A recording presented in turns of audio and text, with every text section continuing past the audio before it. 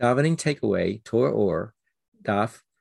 107. On this Daf, in the beginning, we have a description of the neshama, of our soul, and how being in our body, it has the desire to just leave the body and return back to the infinite one, Hashem, Ein Sof, because of all the sweetness and the specialness that offers, and the point where we should have Mesiras Nefesh for our neshama literally to leave us and go back to its source. We have, though, a situation where Hashem puts something in and sets up a situation where it is guarded and stays within us so that we live. And that's reflected in the Torah, or brings a part of davening, where that's reflected in the very beginning when we say the morning brachas,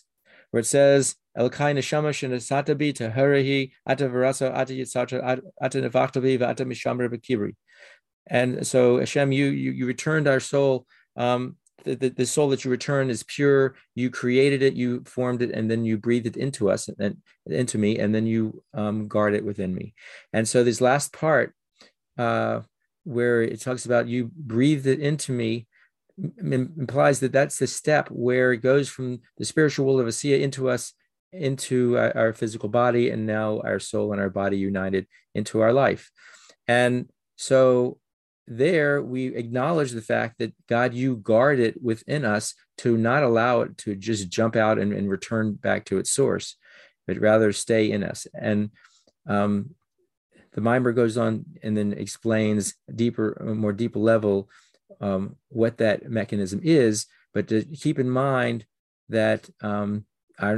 this state of the neshama and how precious it is that Hashem put it in us and sets it up so that we can have it within us, only to recognize Hashem and at the highest levels and still keep it within us to allow us as a living being to appreciate it.